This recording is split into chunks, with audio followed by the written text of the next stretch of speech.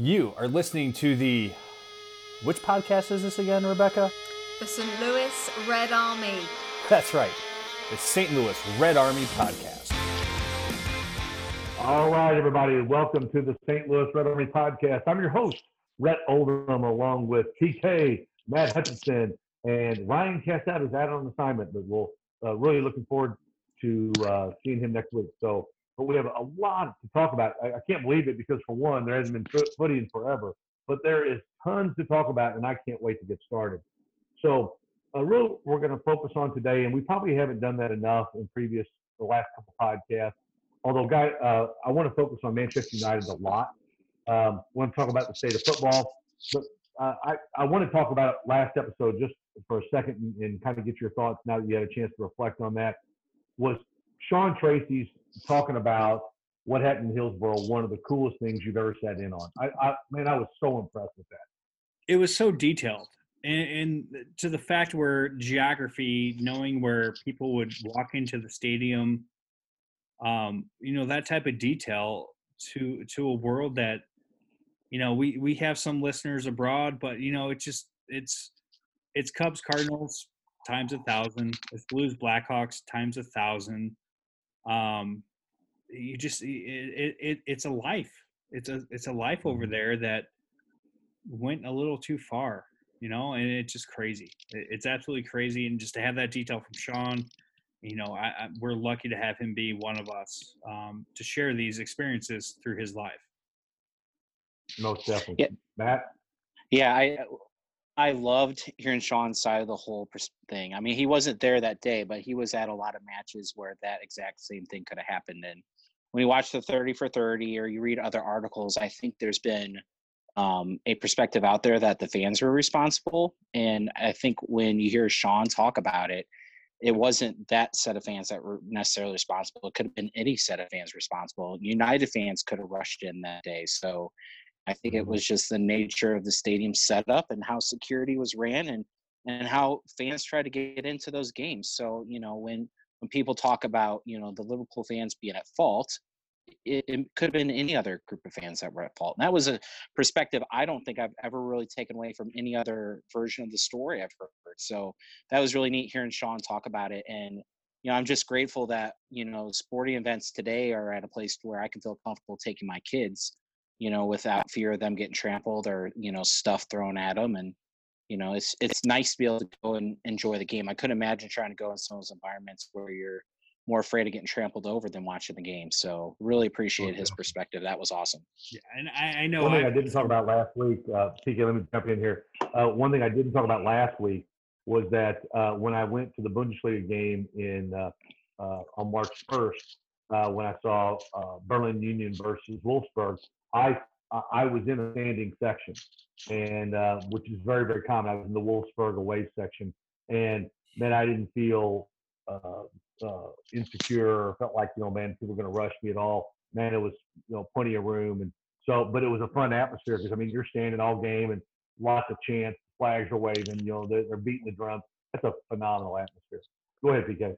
Well, I was going to say, I know I've given Chicago Blackhawk fans enough grief at Blues games, and then it's just upped in Europe. I remember I spent 2 weeks in Europe when I was in college with Father Smith from SLU. He's now the pastor at the old cathedral, and I was so proud to wear my Roy Keane jersey I got made at Old Trafford. That was the one thing. I'm getting a Roy Keane jersey at Old Trafford, and I'm wearing this thing home.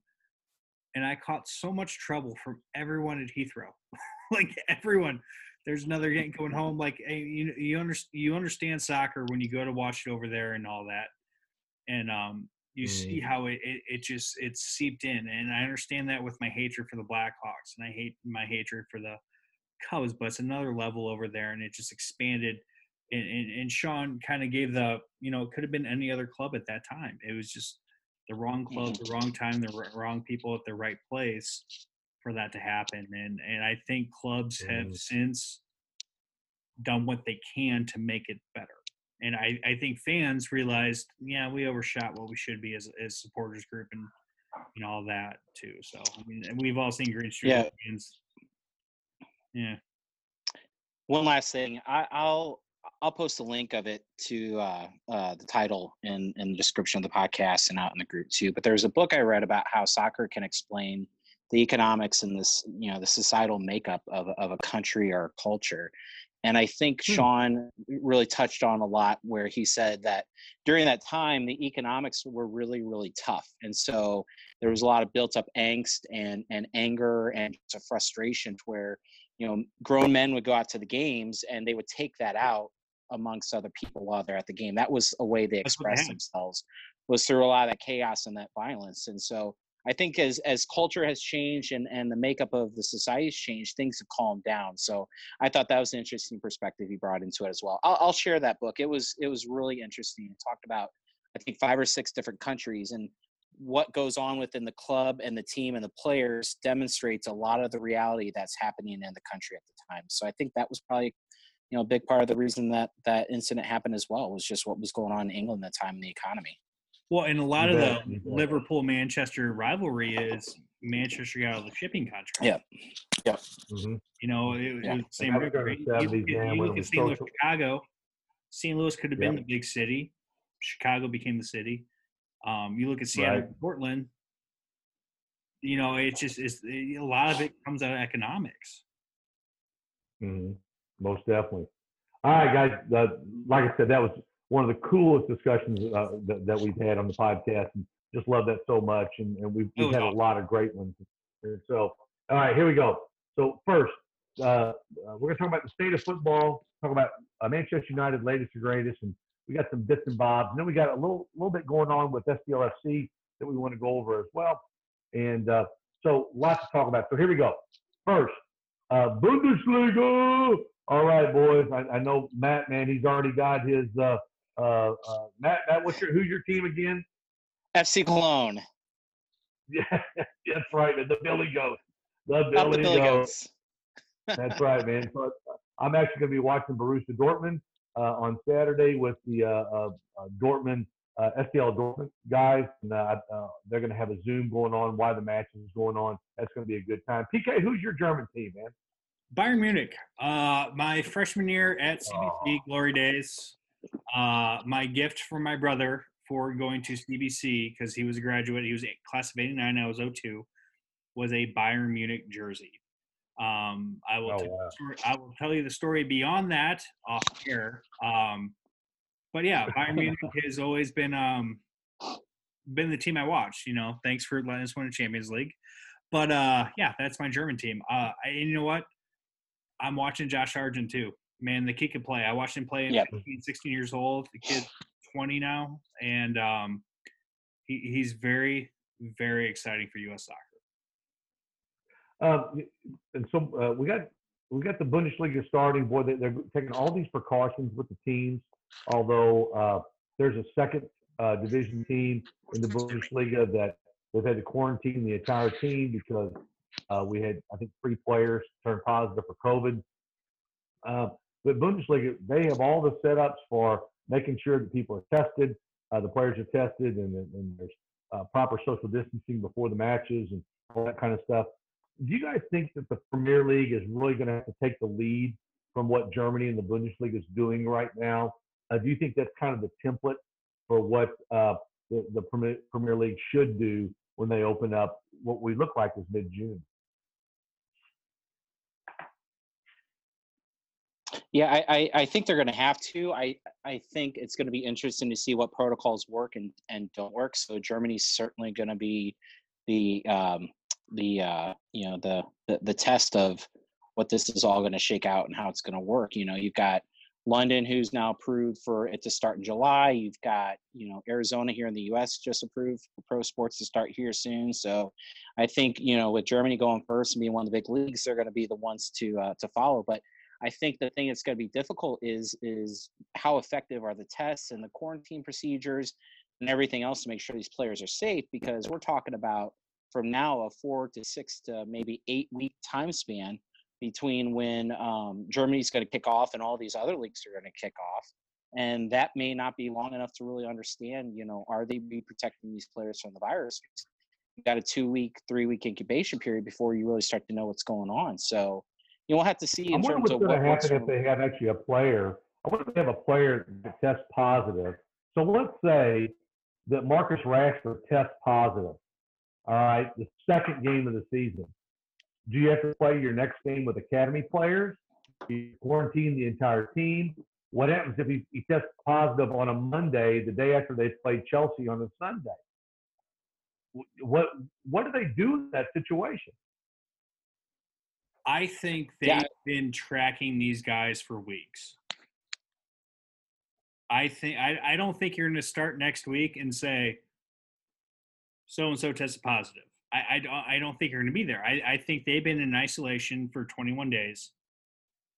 I think the way this needs to be thought and planned out is there needs to be 21 days of you're isolated. We're starting at this point. We're going to gradually go into small training sessions to bigger training sessions. And that's the thing is we're going to start in training sessions with 4 players. If one of the 4 tests positive because we've had them isolated for 3 weeks, great. All 4 are out. This is a thing where you can't just put everyone on the field at once. That's why they're starting with the small individual training sessions. And I think this started before what we know now. I think this started 3 to 4 weeks ago saying, hey, we're going to start on this date. Do not go out. Do not talk to anyone. Do not do anything. And then we're going to try to prevent that type of disaster of saying Marcus Rashford walks into training 6 weeks into the season, I have COVID. Matt, did you see where all the captains got together on a call and expressed their concern about player safety? And really, the captains of the Premier League teams really said, hey, man, I don't think that you guys are really have our best interest at heart. I just think you're wanting to rush this out and start playing. And I'm not real confident in the protocols that you're putting forward. Matt, you kind of err on the side of caution, and I feel like you're kind of a player's advocate. When you read about that, what do you think about what the captains are saying? Yeah, I mean, we're still at a point where across the U.S., across Europe, where cases are starting to spike back up again. You look at Germany, where they're going to kick off this weekend. I think they've actually had a massive spike over the last week, and they're now talking about tightening restrictions again. So you start to look at this and you wonder, are we really putting ourselves in the best situation to keep ourselves safe and healthy? So what's really the benefit of trying to cram a bunch of games into a 4 to 6 week time period other than money? If the safe, logical thing to me would be, let's wait to see what this looks like in the fall, and then we start playing again. So I think it makes sense from a player's perspective. Like, what do I have to gain from playing all these games in a short time period and put myself at risk of getting sick? Or a paycheck, man. I tell you, those guys aren't getting paid, and that's a lot of money. Go ahead, TJ. Well, and here's the thing too: is you're looking at players that are going to get, they're on $4 to $5 million contracts at the last 3 months of their contract, or whatever it might be. And now you're looking at 30 different teams at 700, 800 million. Divide the money at stake between a player playing the next 9 games and a club playing the next 9 games. Exponential. Yeah, so it's definitely all about the money. I saw where the London mayor, Sadiq Khan, he opposes the Premier League starting. And now, and this is the big question I wanted to ask both of you guys, the bottom 6 have gotten together and say, hey, listen, we really don't want to play because 3 of us are going to get relegated, but we're definitely not going to play, not going to agree to it if you're going to make us play in neutral stadiums.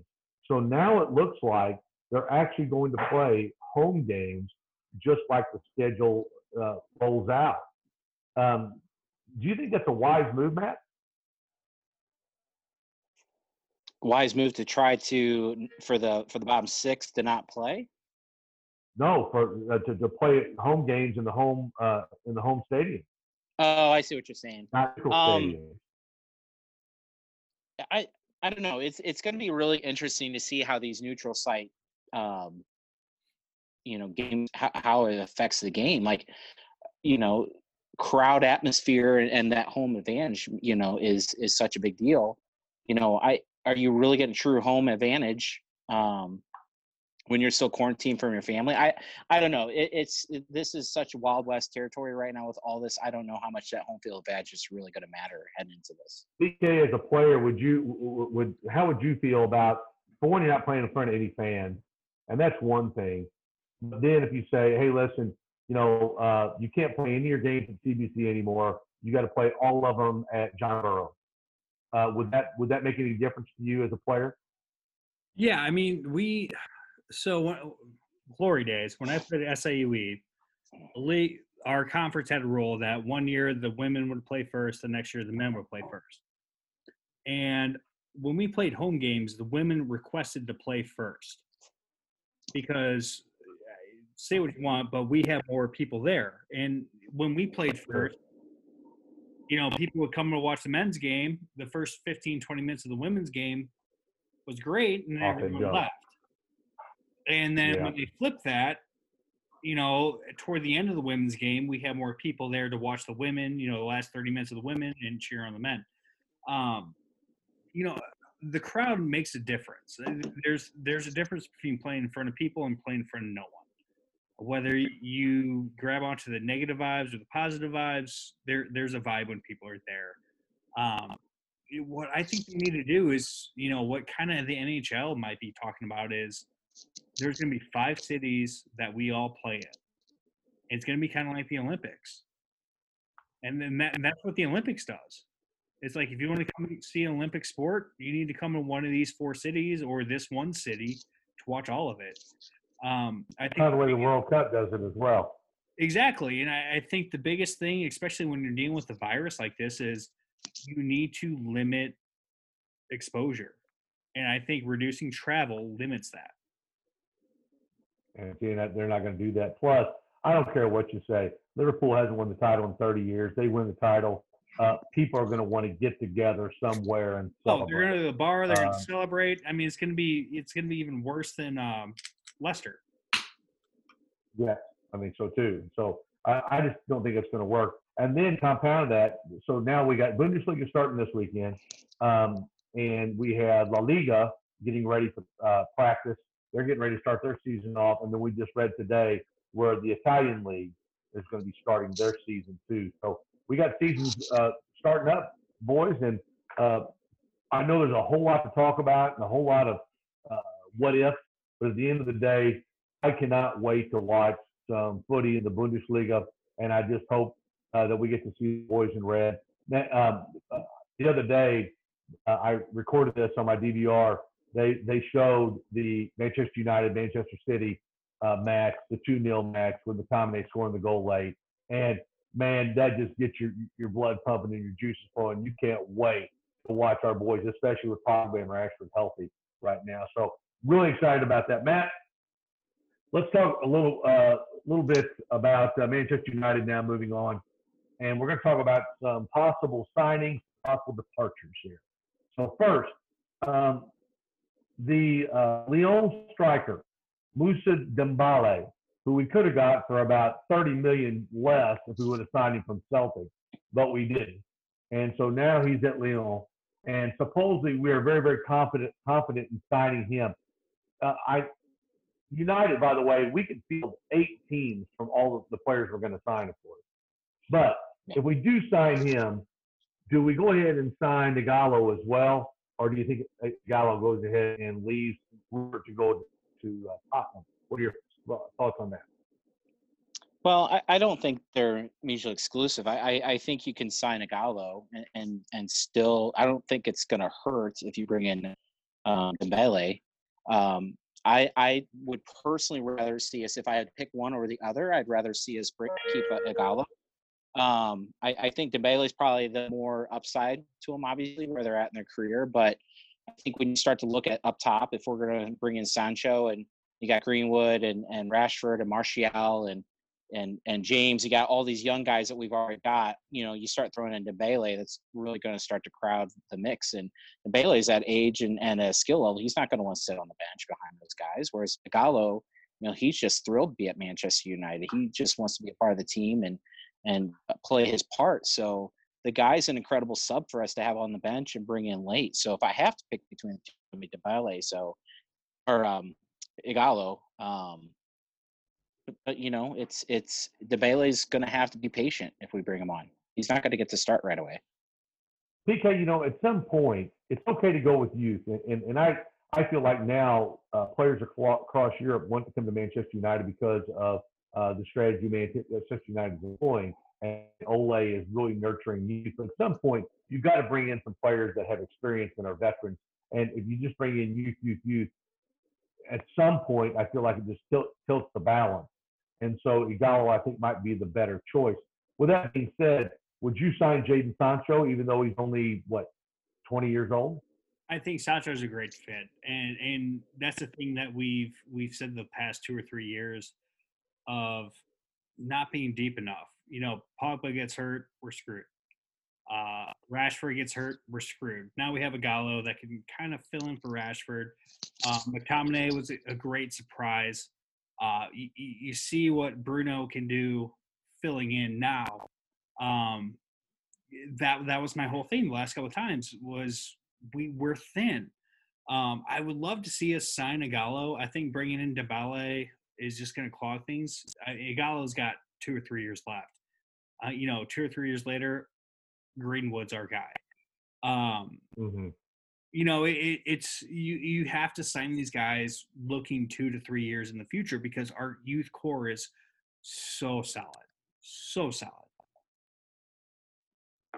So I agree with you on that. By the way, you mentioned Bruno. Did you see where Benfica came out, Sporting came out and said if they would try to sign Bruno now, they could have signed him for $20 million because of the coronavirus? Whatever. I think you can't do that.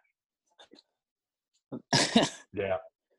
Well, my dad always told me that, hey, you buy something that goes on sale, were you happy when you bought it? Yeah, I was happy when I bought it. Okay, then fine, it was a good deal. So I'm thrilled about that, and I think that's all conjecture anyway. So, Matt,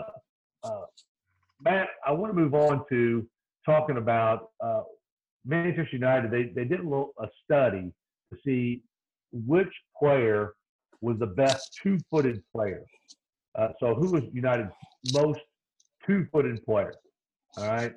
And so Mason Greenwood, of course, is pretty good at that. But interestingly enough, when you look at the stats, the two most two-footed players turned out to be pretty interesting, don't you think? Yeah, who would have thought it would have been Fred? But I think passes 30 yards instead of 60 yards. Yeah, that makes sense.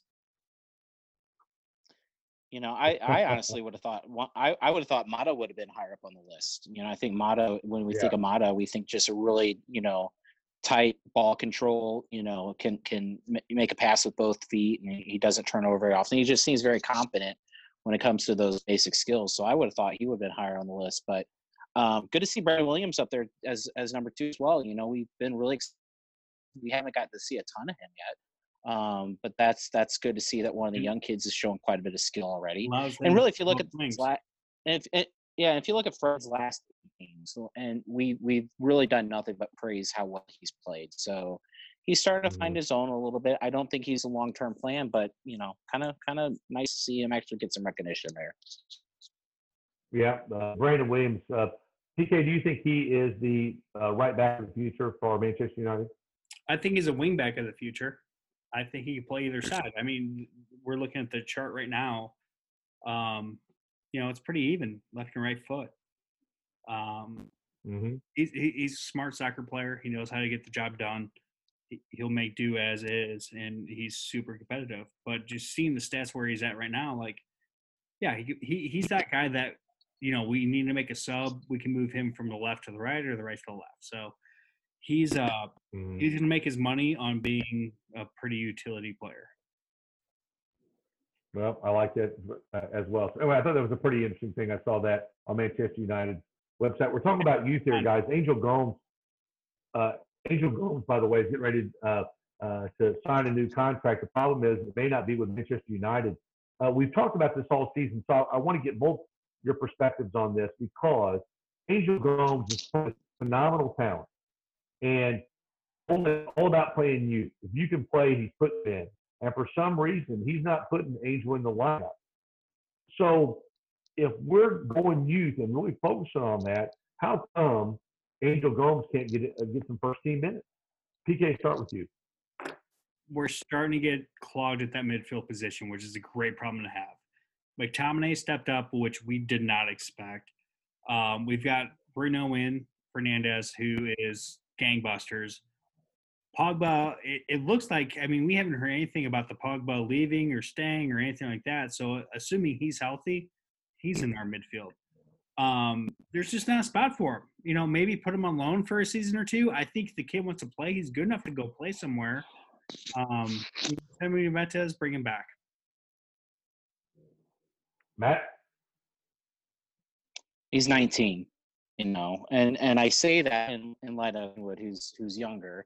But Greenwood's a phenom. You know, when Ollie talked about Greenwood shortly after he took over, he said he was best finisher on the team. So that's a whole different deal in of itself. But you know, Gomez is 19 years old. He's got a lot of raw talent. I think that's the thing. It's raw talent at this point. You know, the Ollie and the management staff see him in training every single day. They see what he does in the game better detail than we do. Sure, he's probably not performing at a consistent level for them to feel comfortable with him going out there.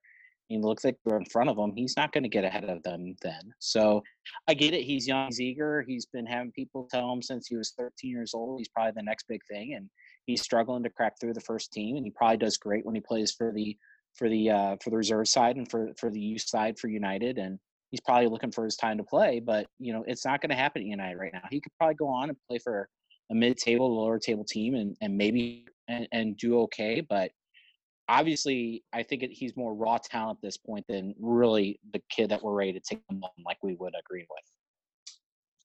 You know, it's pretty interesting because, you know, we have Hannibal Mejbri, who's going to be a superstar. He's a phenomenal player. And, you know, we got some other youth players that are really knocking on the door. And I read an article where teams around Europe now, because they know they cannot compete with the Premier League with the big money signings, they're going to start taking on that Dortmund model where they're going to try to sign those players to their first contract coming off youth side and tell them, hey, you know, you can sit on the bench a couple more years, you can play first football, maybe Champions League football, and get a big payday because you're going to play right away. And so I see that. You're talking about Jadon Sancho. There's a guy, if we can't sign him, Ryan Giggs talked about a kid from Schalke, a guy named Robbie Montando. And that's the guy. He's a young guy, and he's kind of poor man Jadon Sancho. And so they're talking about signing him as well. So anyway, I just wanted to throw those couple names at you as well. But anyway, like I said, I thought those were some fun things there. But there is an Academy superstar that I wanted you guys to talk about here. And this guy is named Sholo Shortier or Show Retire. All right, forgive me for not being up on his name, but there's some pretty interesting things to talk about with this guy. And this is a Nigerian kid that's only 16 years old, and he's going to get first team football as well. Youngest player ever to be featured in the UEFA Youth League match. All right, at 14 years in the under 19. So I thought that was pretty cool.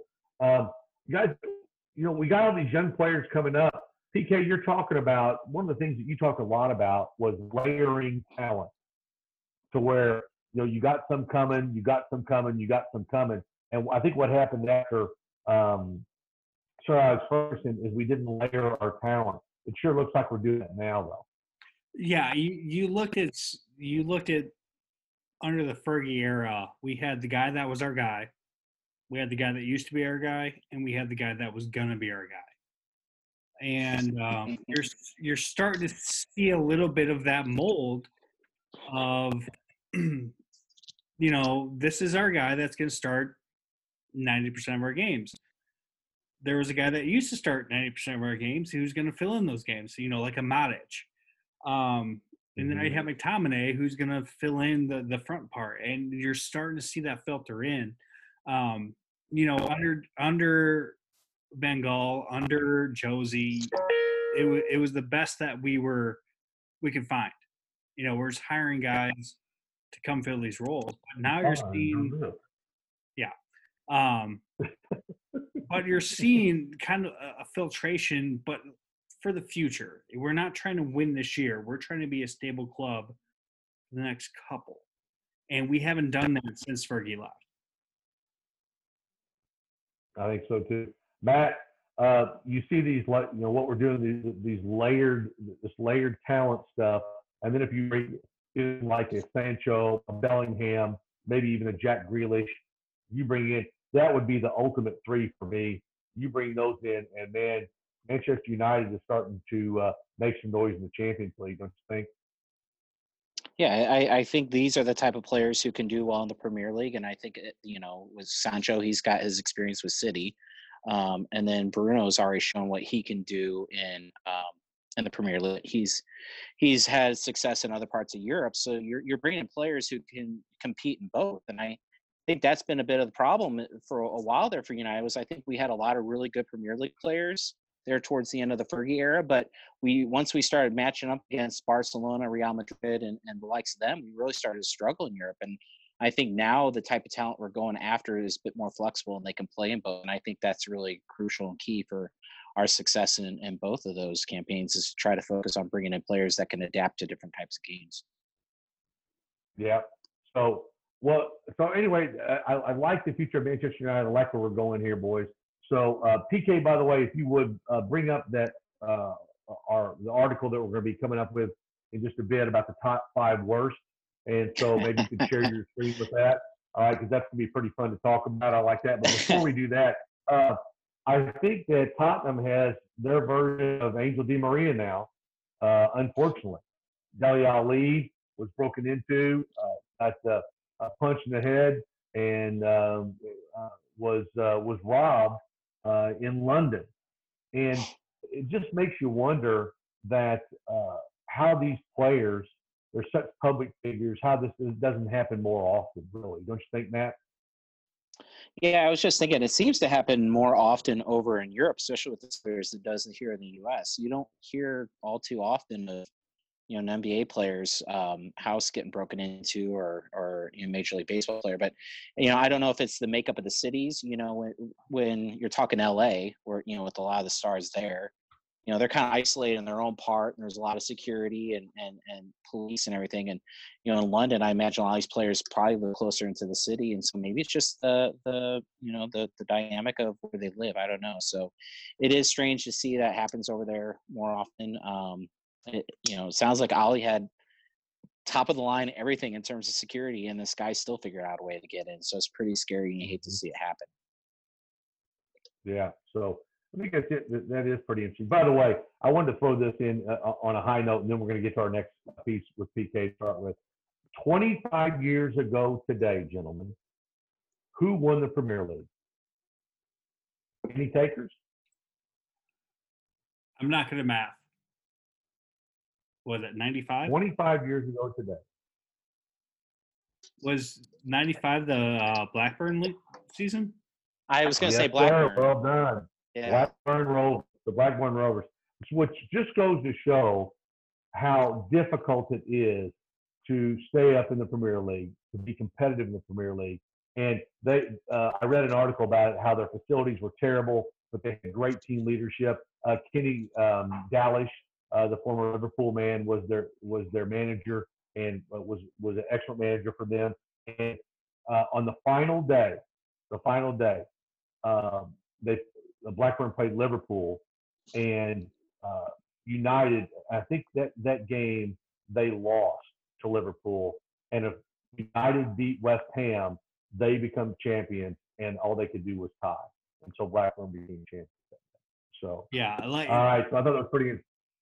It's one of those. What's that, PK? It's the Leicester City of the 90s. Like, okay, well, yeah. Mm-hmm. Top four. What the hell? Top four. Yeah. It's always funny right. When you see a visual Premier League winners around that time. It was United, Chelsea, United, Arsenal, United, and then you got Blackburn just kind of randomly in the middle. They definitely stick out like a sore thumb. Yeah. No doubt. So Hey, so PK, this next bit, man, I really enjoyed because we had a poll going up in our. I like in, how you called me out on one of those polls too. Like PK threw it up on a uniform. That's right. But it was a very ugly kit, and but it did look like he threw up, after a late night in Soulard. But so the 3 new kits that are leaked out are just god awful, which is why I went ahead and bought my Gary Neville kit. They're just horrible.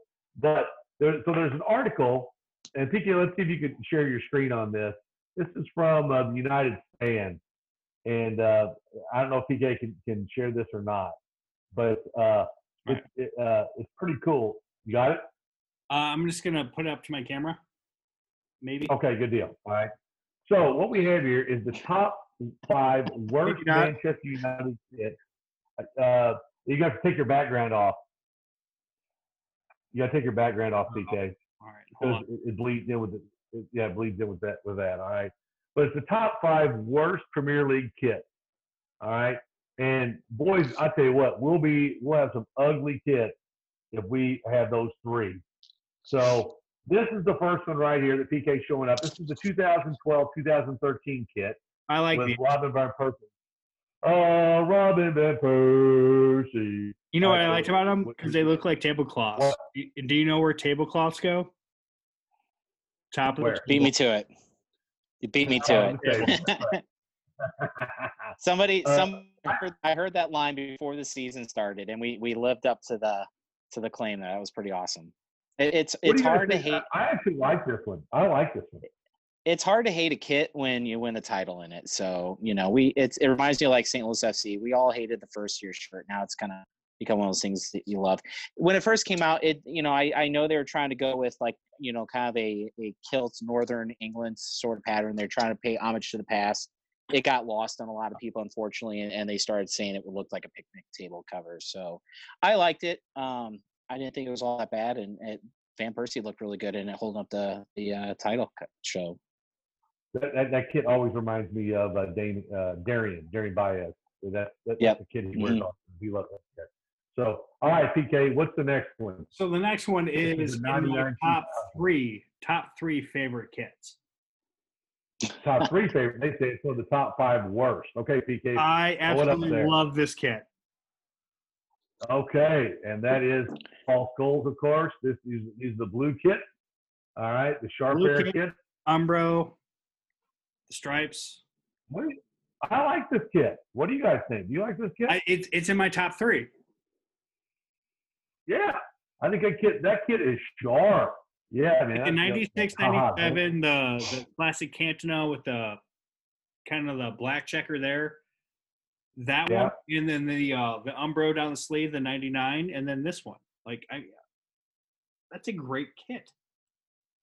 You like that kit? Yeah, I don't understand the hate for it. A lot of the '90s kits, and we'll see one later on, were a bit obnoxious and over the top with some of the things they did. This one is actually pretty classy. Just a straight blue, which has been a United color for a very, very long time, and the stripes. It's a pretty basic kit. I don't hate it. I like that. Okay, so it's number 3. This is the 2001-2002 third kit. Well, this is garbage. Garbage. And you know what? And it's as I recall, it's you could buy it where you could reversible, the reversible kit. That's garbage. And it would be like it was a white kit on the other side. All right. So now was that a golden anniversary year or something weird? Like it is. Is it okay? It was awful. Yeah. And so David Beckham called it golden balls. That's what he called it. He did not like that kit. They were so bad. I mean, those are goalie jerseys. No, you don't like that one? I like that one okay. All right, but I see your point there, though. And so, but anyway, I didn't like that one. Okay, PK, 95, 96 away. They're picking on your kits now, bud. Yeah, they're so bad that they change uniforms at halftime. Exactly right. There they are, man. Okay. They're so bad. Right. And they even talk about that. Yeah, the photo doesn't even show the front of it. That's how bad it is, right? Yeah. I do not like the font. I don't like the numbers look weird. Matt, what do you think about that one, bud? It just, I They're don't know. bad. It's They're it's so such a it's a strange one. It doesn't nothing about it. Especially like you said, I think the numbers is what bothers me the most. It just there's nothing about that that says it's a Blue United numbers. kit.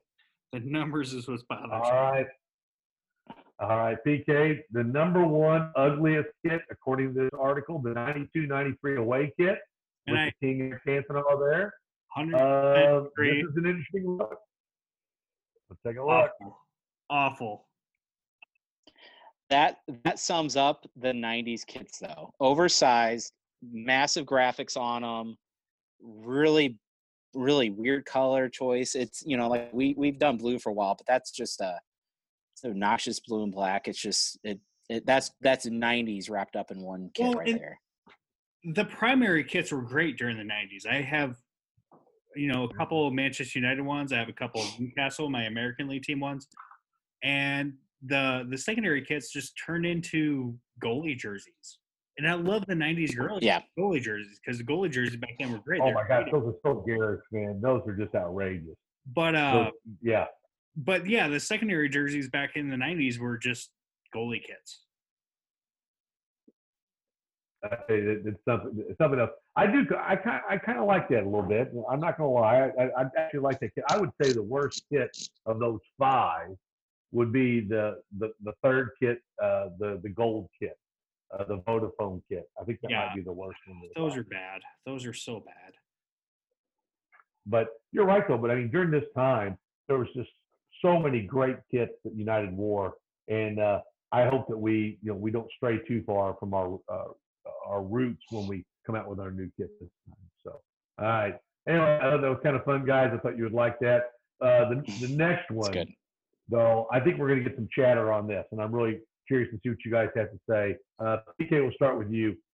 Eric Cantona, nowhere near Henry's level, according to Sky Sport pundit Jamie Redknapp, and has claimed that he is not in the same league. They're talking about the all-time greatest player of the Premier League. All right, and so he says Cantona not even in the same league. In fact, some other people say Dennis Bergkamp might be the greatest player in the history of the Premier League. All right, PK, weigh in. I'm going to catch some hate from my Manchester United friends. I agree. I think Thierry Henry was on a different level. He proved it at different levels, but different countries and different everything. Thierry Henry, I think, is a better center striker than Cantona. Off the pod. All right. I agree. Matt?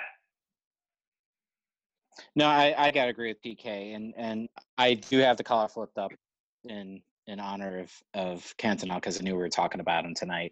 I think it's a fair statement though, because if you talk to any other, if you talk to a non-United fan, they're going to say Henry. They're not even going to debate it more than a second because for them there's no argument. I think with Barcelona, he was such a great player at Barcelona. Like the way that United played when Cantona was at United, it suited him. It fit him. Henry found different ways to score at different clubs, and I don't think Cantona could have done that. Matt, do you think there's a better player in the Premier League than Henry? I think Henry was. No, I think Henry was the best player the Premier League seen. I don't think we've seen anybody play like him. And the longevity of his career too, and how well he kept it up. I think that's what puts him at the top for me. Okay, I'm going to ask you. But what I was wanting to say about Cantona before I got cut off by PK was that it was that I think with United there's such a mystique about Cantona because he came in at a time when the club was definitely at a low point. Fergie was at the risk of losing his job. And then came in this guy with all this swagger and confidence, and he could score just absolute beautiful goals, and things started to turn around. So I think with Cantona, he was an amazing player, one of the best United's ever had. But when you look at the list of the best players Premier League, Henry's at the top, and Cantona's quite a bit down below. So it's more of a mystique and a love and the lore that surrounds Cantona that elevates our opinion of him. Nice. That's a good. Matt, you act like you went to Truman State or something. Hey, I think that, but okay, I want to throw this out here because I bleed red. Wayne Rooney, could you make the case that Wayne Rooney is the greatest player ever playing the Premier League?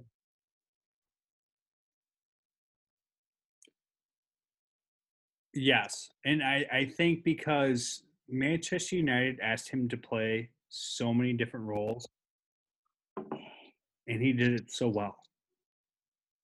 You look at the players that we say are staples of the Premier League. Henry, he was always a forward. Rooney played forward. He played defensive mid. He played attacking mid. If there's a guy that you wanted to build a team around, Rooney was the guy because you didn't know what kind of game you were going into, and Rooney figured it out and we could play different positions within the same game. Power and pace, man. The definition of power and pace. 100%. Yeah, Matt? I think you could make an argument he's in the top 5. I don't know if I would put him in top 3, but you can make an argument for he belongs up near the top. I think he proved, especially later on in his career, he probably had the best soccer mind of anybody in the Premier League. Just the way he carried himself on the field, the way he could read the game and react and do things differently. I don't think there was anybody that was really better in terms of soccer smarts than Rooney. I think we'd have a different opinion of Rooney if Tevez and Ronaldo had stuck around. I did see an article the other day talking about, was that the best front 3 ever in the Premier League? And I think it certainly was. Absolutely stupid. And I think you put Liverpool. That puts Liverpool's front 3 to bed. Yeah. Oh yeah. So I agree. Yeah. So I think Rooney's career towards the end would have looked a lot different had he still had those guys around him. I think he would have had a lot more goals. He probably would have been healthier. But as those guys went on, more of the game fell on his shoulders, and he kind of took a little bit of a backseat and started playing more of that deeper role. Well, and I think Rooney's fault was he's a team player. Yep. I'm going to go out and I'm going to make sure our team wins. What's my role? Do I need to go score 4 goals? Do I need to make sure this guy doesn't score 3 goals? Do I need to sit here and plug this hole and distribute from there? And that's what Rooney would do. And that's why I think he's probably in the top 5 best EPL players in the history of English Premier League. Yeah, I mean, this is a guy we're talking about. He beat Charlton's scoring record at both United and for England. I mean, that's insane. And so that alone should be a reason to put him into that conversation. I think he also loses some of that support top is just because perspective. The guy wasn't always the most well-spoken guy when he was in front of the press. Really, really rough background growing up, had some controversy at different points in his career. The West Ham game where he ran up to, or maybe it's Villa's, one of the two, where he runs the camera and he starts screaming, "What fucking what?" He always played with this chip on his shoulder that was good, but it also did not endear him to even United fans. He's arguably, you can make the case he's the greatest United player ever. But people don't want to jump on that bandwagon because of just the guy he was. So I think he doesn't get appreciated to the level he deserves to be because of that. And he's always been endearing to me because, I mean, I as much as I talk soccer, hockey's my favorite sport. And I always refer to Wayne Rooney as a hockey player that played soccer. Yeah, that was one of the reasons why I fell in love with United too, was watching Rooney play. He just balls out, and and a lot of that went away, towards the end of his career because of just age and players around him leaving. But when I first started watching was when Ronaldo was there, and just like, holy cow, it was insane seeing what he was doing. Oh man, and like you say, his football IQ is just amazing. Guys, we're going to end right now on the local front. PK, this is an interesting development, and it's a reorganization of the MLS Development League, and I think this is a kind of a big deal where STLFC Academy, I guess that would be Scott Gallagher's academy, would now be part of the MLS player development platform. American soccer right now, I think right now we're kind of a donut. We had these great guys, Landon Donovan and Bradley, and some of those guys now are starting to phase out, Clint Dempsey. But now we have this young group coming in here that's really exciting. We really don't have that mid-level group. But behind all these young players, we have a ton of great players coming in behind them as well. What do you think of this realignment, PK, and how this is going to affect STLFC? So it's interesting, and I think there's a lot of marketing to it. Where I wasn't around during the academy thing, and academy was you're going to play soccer and all that. I think this validates and draws more interest in younger players to the MLS. I think we have more players, quality players playing abroad than we've ever had. And people want to complain about the academy system. It's worked. It is 100% worked. There's a lot of people in St. Louis that'll say, well, they should be playing high school soccer. High school soccer doesn't matter. I played at CBC. It was great. I had a great coach. But most around the country, no one cares about high school soccer.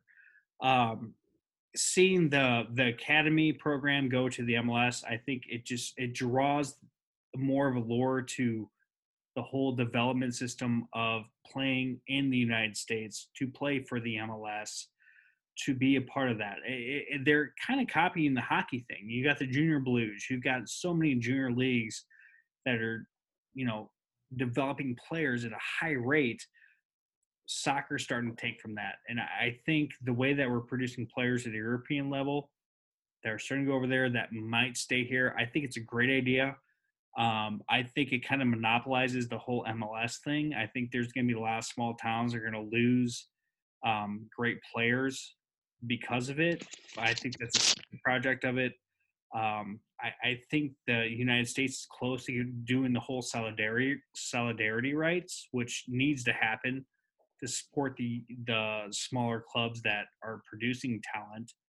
I'm all for it. I think it's a great step in U.S. soccer. I'm all for it. Matt, if you had to pick today what the MLS St. Louis team name would be, would it have to have United, FC, Sporting, or Atletico in it?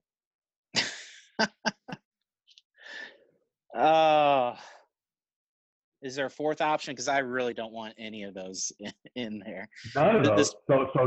So you're a Steamers guy. You want to be the St. Louis Steamers. No. Hutch is a retired St. Louis FC player.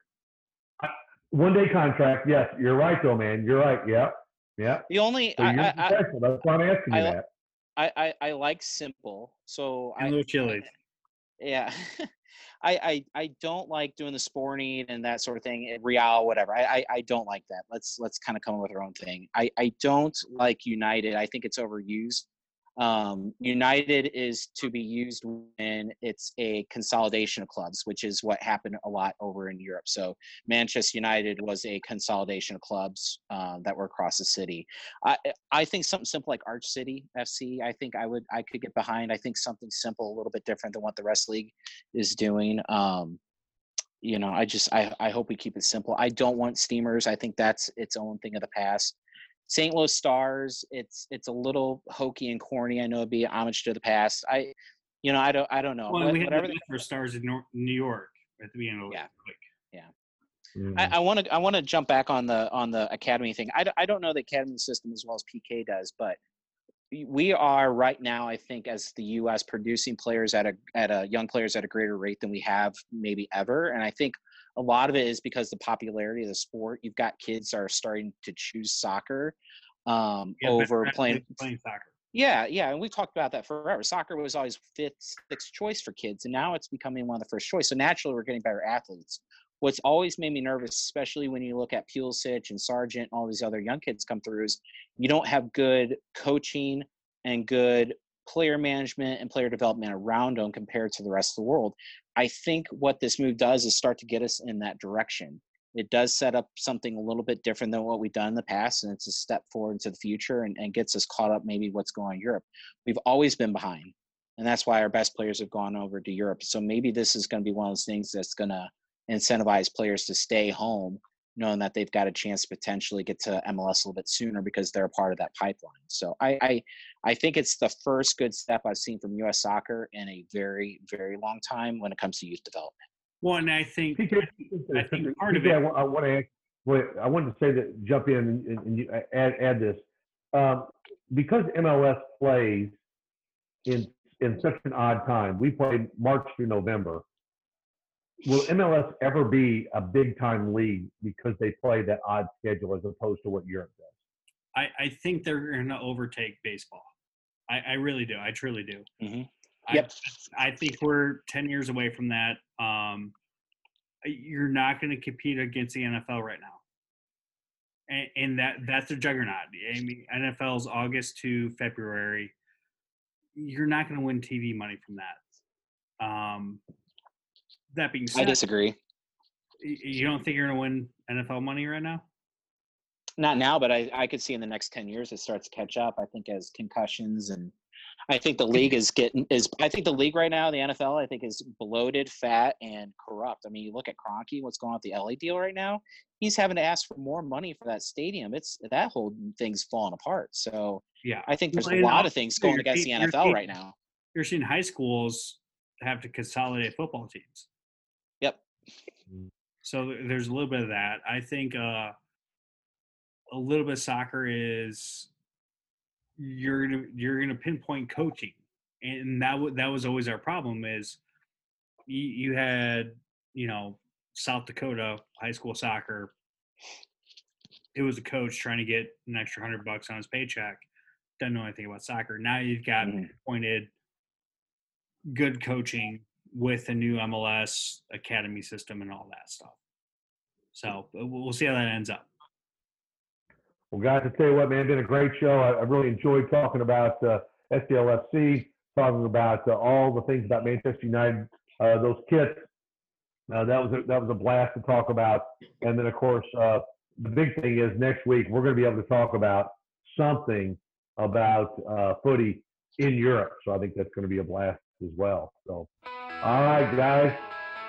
That's the sounds of Manchester's own Stone Roses letting us know that we're at the end of the show.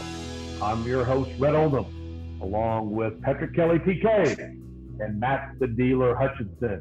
Ryan Cass out there on assignment. We'll be back next week with another installment of the St. Louis Red Army podcast. We'll write down all things footy, things United, all things going on in the world of football. Thanks for joining us. And remember, glory, glory, Man United.